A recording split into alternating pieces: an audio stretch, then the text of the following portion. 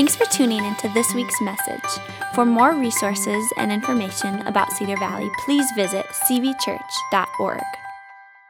Romans chapter 1, if you have your Bibles, open to Romans chapter 1. We're continuing our series in the book of Romans. We're just preaching through. We're making really good ground because we're our fourth week in and we might almost get done with chapter 1. So I think that'll be really good.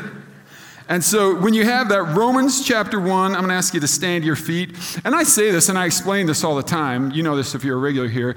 We always stand during the primary reading of our word. And just for this pure reason is that we just do it symbolically. It's purely symbolic to us that we say, hey, this is us recognizing this isn't just a book written by some fellows, right? This is the word of God. I believe God has a word for us today.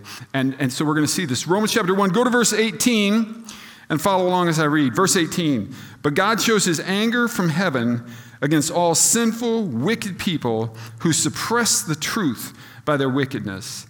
They know the truth about God because he's made it obvious to them. For ever since the world was created, people have seen the earth and the sky, and through everything God made, they can clearly see his invisible qualities, his eternal power and divine nature, so they have no excuse for not knowing God. Let's pray.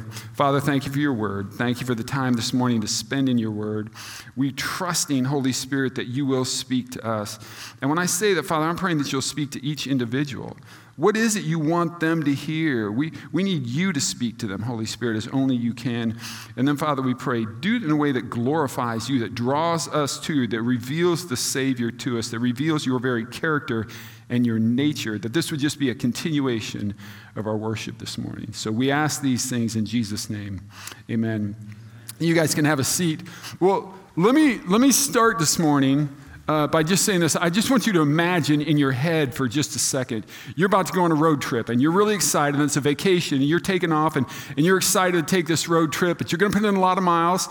And so you think to yourself, hey, before I take all these miles, before I go on this long road trip, I'm going to take my car to my mechanic, have my mechanic look over the car because I'd like to head off any problems. And your mechanic looks in the engine and your mechanic sees a few things and says, oh, man, that belt's wearing a little thin, or this is a more significant problem with the car. Your mechanic hoists the car up, right, and walks underneath the car and looks at your tires. And the mechanic says, ooh, man, the tires are a little thin. So here's the deal. Your mechanic knows that there are some issues going on. But the problem is your mechanic doesn't want to be the deliverer of bad news. They don't want to be the bearer of bad news. And so your mechanic just looks at you and proudly says, right?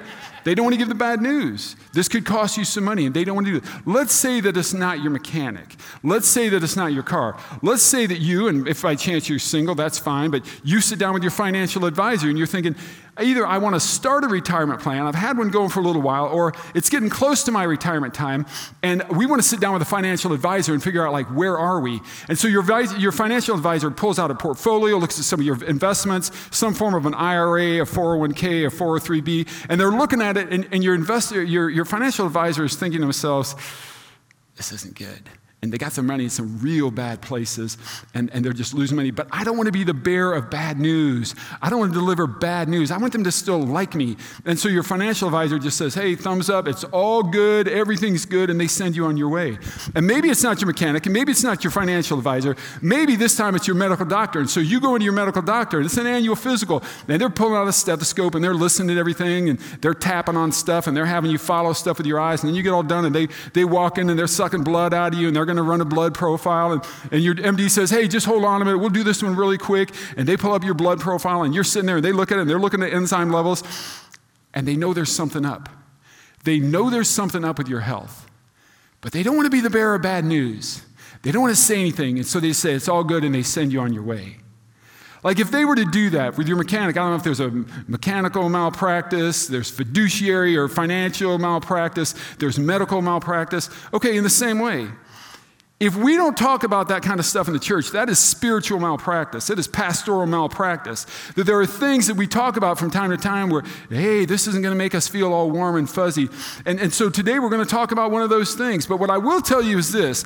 I think if you hang in there, if you just stay with it, whether you're in the room or whether you're online, good morning online people, I think you're going to find this cause for celebration this morning. That from time to time, we need to talk about these things. We have to talk about these things in the church. And we're going to see actually why it's a good thing. Because otherwise, we're going to be down the road, and we're going to be broken down, and it's going to ruin our vacation. Or we're going to be 85 years old and we're going to be delivering pizzas late at night, right? Or we're going to be all of a sudden out of nowhere, some illness or some heart attack, right? We need to talk about these things. So look at verse 18 in your passage, if you would.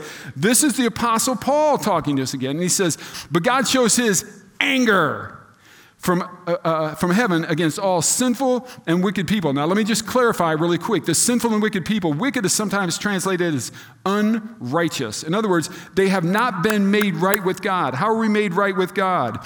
Through faith in Christ. When we confess our sins, when we say, Jesus, I confess my sins and I'm sorry for my sins, and I'm asking you to come in and take over my life. Give me the strength to follow you now and to live my life according to you. It's Christ as Lord. It's not just like a happy experience, a quick prayer, right? That's what he's talking about. He says God's anger is against all these sinful, wicked, the people who have not yet been made right with God. And the word here that we need to look at is anger. It is anger. It is very oftentimes translated the wrath of God. Now listen, we don't talk a lot about the wrath. I have to be really honest and just confess this to you. I don't remember the last time I preached about the anger or the wrath of God. Like, we don't like to talk about that. And as soon as you start talking about that, people, oh, here we go. The angry God. And the reality is this: is God grace? Yes. Is God love? Yes. Kindness, patience, mercy, long-suffering. That's a part of the picture. Absolutely, 100%. But we have to look at this wrath piece, at this anger piece. It's absolutely, whether we like it or not, it's 100% a part of the Scriptures. Look what the Scriptures writers say through the prophet Jeremiah. Look, the Lord's anger, that's the wrath.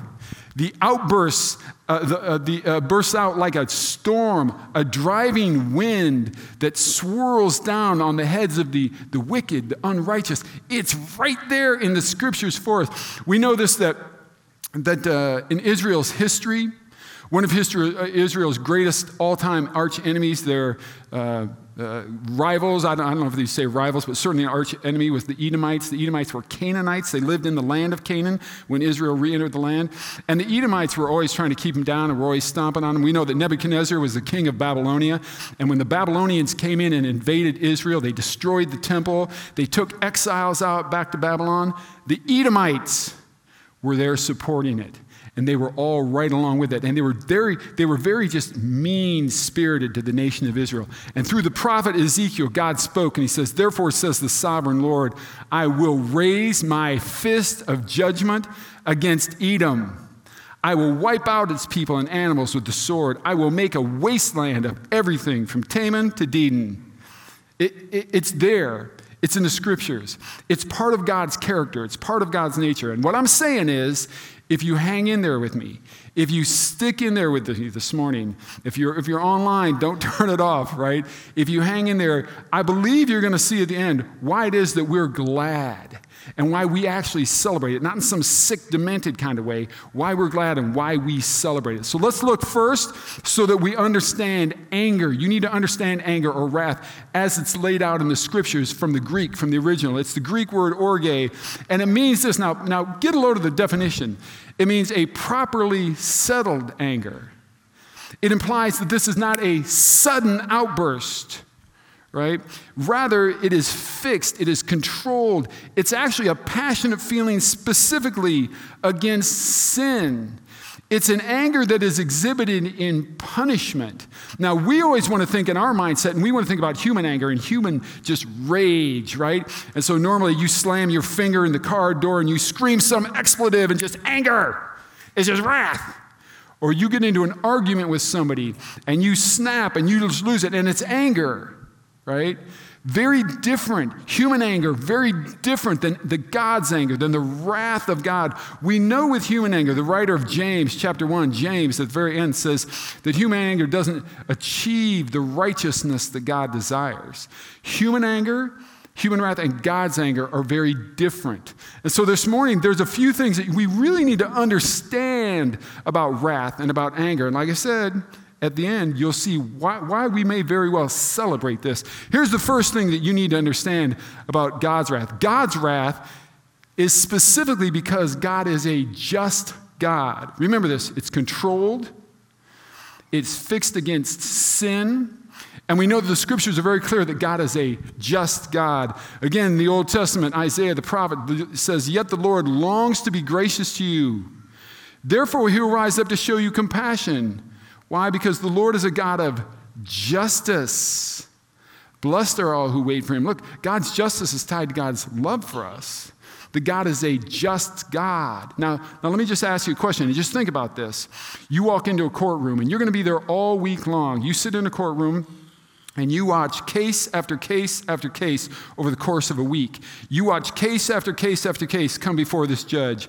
Some of them are not a big deal, but some of the cases that you see come before this judge are horrific, heinous, atrocious crimes, terrible things done by people, just things that you just can't even imagine. You can't fathom them. And you watch case after case as the judge says, I'm all right with it. Go ahead. Go ahead. How many of you would be happy with that? How many of you think that that's a good judge? How many of you think that you're seeing justice prevail? How many of you deep down feel like, wait a minute, those people ought to receive some punishment? Don't we? Okay, God is a good God, and he's just. And God's wrath is anger specifically against sin, exhibited specifically in punishment. It's punishment of sin. And so sometimes we hear anger or we hear wrath and we think, that just sounds like a terrible thing. But deep down, we want our God to be a God of justice. God's wrath is specifically because of God's justice, because God is a just God. Number two, though, it's that God's wrath is because God is holy. God is a holy God. And so because of that, there is God's wrath. Now, I was listening to somebody, and I had to stop and rewind the tape, and I had to type this down. I was listening to somebody preach a couple weeks ago, and I wrote this down. This was their statement. This is exactly what he said. Here's what he said. Here is where I want to get at, he said. God is not a control freak. God's not sitting up in heaven trying to control everything we do so that we don't do something that offends him. It's not that the reason that God doesn't like sin isn't because it offends him, it's because of what it does to us. Now, let me just respond to that. First of all, in the first part of his statement, I would 100% agree. God is not a control freak. Control freaks are obsessed with being in control because they are acutely aware that they are not in control, that they are not sovereign. God has no misgivings about who's in control. Watch what God says again through the prophet Isaiah. Remember the things that I have done in the past, God is speaking. For I alone am God. I am God. There is none like me. Only I can tell you the future before it even happens. Everything I plan will come to pass, for I do whatever I wish. God is not confused about who's in control. God knows that he's in control, and he's absolutely sovereign. And so God is not a control freak for that reason. So the first part of what this guy said, I 100% agree with. But the second part of what he said was that God's not so concerned about it offending him. He's more concerned about what it does to us. And I would say that's a very egocentric view of God. It's a very egocentric view of sin. Yeah, sin harms us, but it absolutely does offend God, and specifically offends his holiness. Now watch what Peter says. The Holy Spirit speaking through Peter says, so you must live as God's obedient children. Don't slip back into your old ways, the ways that you used to live before you were made right with God, before you confess sin, before you surrender your lives. Don't go back to those old ways where you were just living to satisfy your own desires. You didn't know any better back then. But now, he says, you must be holy in everything you do, just as God who chose you is holy. For the scriptures say, God speaking, you must be holy because I'm holy. Do you notice this? Holiness for followers of Christ is not an option. It's a command. And so when we disobey that, that's called sin. And sin is an offense to the holiness of God. And so, yes, God's wrath is because God is just, and God's wrath is also because God is absolutely 100% holy. But there's a third idea that I want you to get, and it's this. That God's wrath is very different than God's discipline. And we should understand that. You should absolutely 100% know this, that God loves those, he disciplines those he loves. If you're a child of God, you can expect this. If you step out of line, you'll be disciplined. We know that from the scripture writers where the Proverbs tell us, my child, don't reject the Lord's, there it is, don't reject the discipline, and don't be upset when he, God, corrects you. For the Lord corrects those he loves, and here's the metaphor, just as a father corrects a child in whom he delights. And I'll say it the way that Jack Rich used to say it, I'm not raising knuckleheads. That's what my father would say. And then we get disciplined, right? Our Heavenly Father doesn't want us to be spiritual knuckleheads. And he does know that sin harms us, and so he steps in. If you're a child of God, you should expect discipline anytime you step out of line. You should just know that.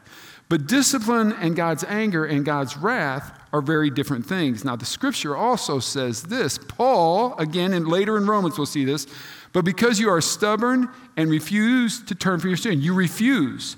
You've not been made right with God. You've not confessed sin, right? You're storing up terrible punishment. That's the wrath. That's the anger for yourself. For a day of anger, wrath, is coming when God's righteous judgment will be revealed. Right? We're told that in the scriptures. We're already told that in the scriptures. Now, here's what I also want you to know. That if you are a child of God, if you have been made right with God, again, you will absolutely experience discipline when it's appropriate, but you will not experience the wrath of God. You should know that. There's no wrath, there's no judgment, and we know that from the scriptures as well. And again, this is Paul, and he says, and since we've been made right in God's sight, confess sin, invite Christ into our lives. We're seeking to live a life that pleases God. He says, by the blood of Christ, he will certainly save us from condemnation. Once you've surrendered your life to Christ, there is no wrath, there is no anger, there is discipline, and that's very different. Okay, now go back to where we started. Look at verse 18 again. God shows his anger from heaven against all the sinful and wicked people who are not righteous. They've not been made right with God. People who suppress the truth by their wickedness. Like, sinful behavior is just so innate in us because of our old sinful nature, and we're so pulled to that. And when we behave in sin, when we act in wickedness, we actually suppress the truth of God. That's a really interesting thought. We suppress the truth in God. Now, he goes on, and he says, those people who do that, they know the truth about God. And I thought to myself, how do the wicked, those who have not been made right? Now, listen, I still mess up. I think we're all aware of that, right? I still sin, and I know the difference. And I'm like, well, that's because I've been made right with God. How would other people know? It says they know the truth about God because God has made it obvious to them. For ever since the world was created, people have seen the earth and the sky. The writer Paul is saying God makes himself obvious. He makes himself known, that we can look at creation and see. He goes on and he says, through everything God made, they can clearly see his invisible qualities, his eternal power, his divine nature. So they have no excuse for not knowing God. Now, here's what I'll say, because this will bring up a whole host of questions. If you're wired like me, man, this brings up a whole host of questions. What were you thinking? What about people who live in parts of the world where they've never heard the name of Jesus? I have no idea. I have no idea how that works. What I know is he tells in the scripture that God has made himself known to them, and we also know this from the scripture because Jeremiah tells us this. If you look for me, God speaking wholeheartedly, you will find me. Now, I don't know the answer is the answer. I know this. I know we send a lot of money to parts of the world where they've never heard the name of Jesus, and we're going to keep doing that. And we send missionaries to places where they've never heard the name of Jesus. And God in his grace and his mercy, I don't know how he resolves that, but I do know this. God is continually making himself known, and it says that he makes himself obvious. That people would see like, there's a God. There's got to be a form of a God, right? So here's what we know about God's wrath. God's wrath is because God is just. We know that God's wrath is because God is holy. We know that God's wrath is very different than God's discipline. Here's the kicker. God's wrath is satisfied in Jesus. And this I hope we just glom onto. That the wrath of God, the anger of God, the punishment of God, there is a hell and it's real. And it awaits those who've never been made right, which for those of us who have been made right with Christ, we've got to be grateful, but we've got to be more than grateful. We've got to be busy. Because there are plenty of people who don't know that, who've never made that decision, right? That God's wrath is satisfied in Jesus. Now again, Paul speaking later in Romans, God showed his great love for us by sending Christ to die for us while we were still sinners. We weren't made right with God yet.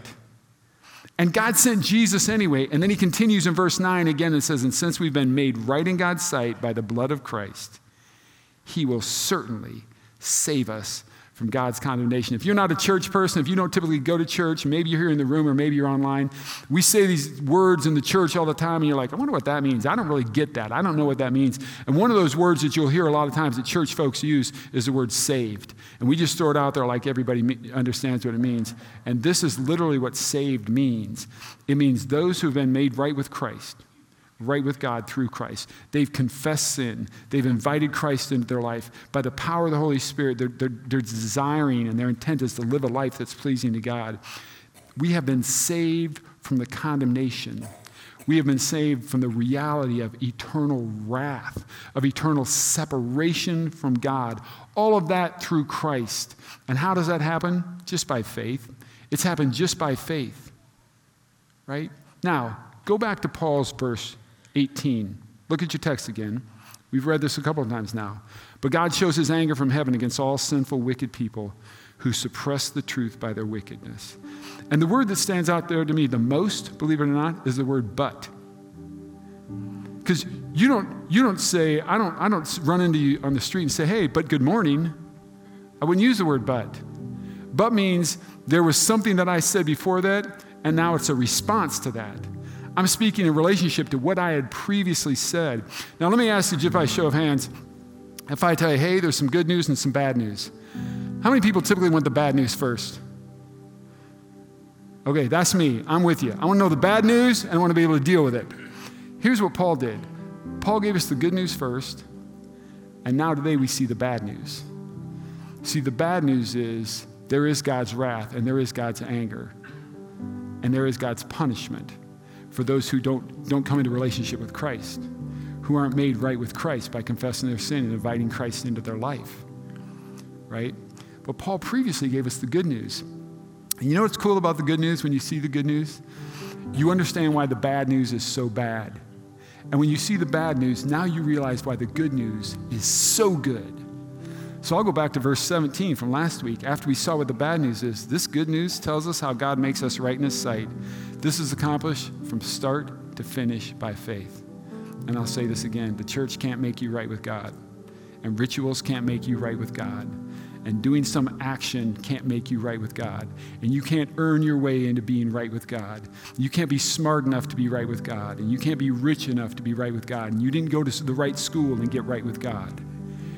You're made right with God by faith when you place your faith in Christ, when you trust in Christ to save you, which means you confess your sin, you invite Christ into your life, and your intent and your desire is to live the rest of your life led by the Holy Spirit, living a life that is pleasing to God, right? We saw the bad news today. Last week we saw the good news.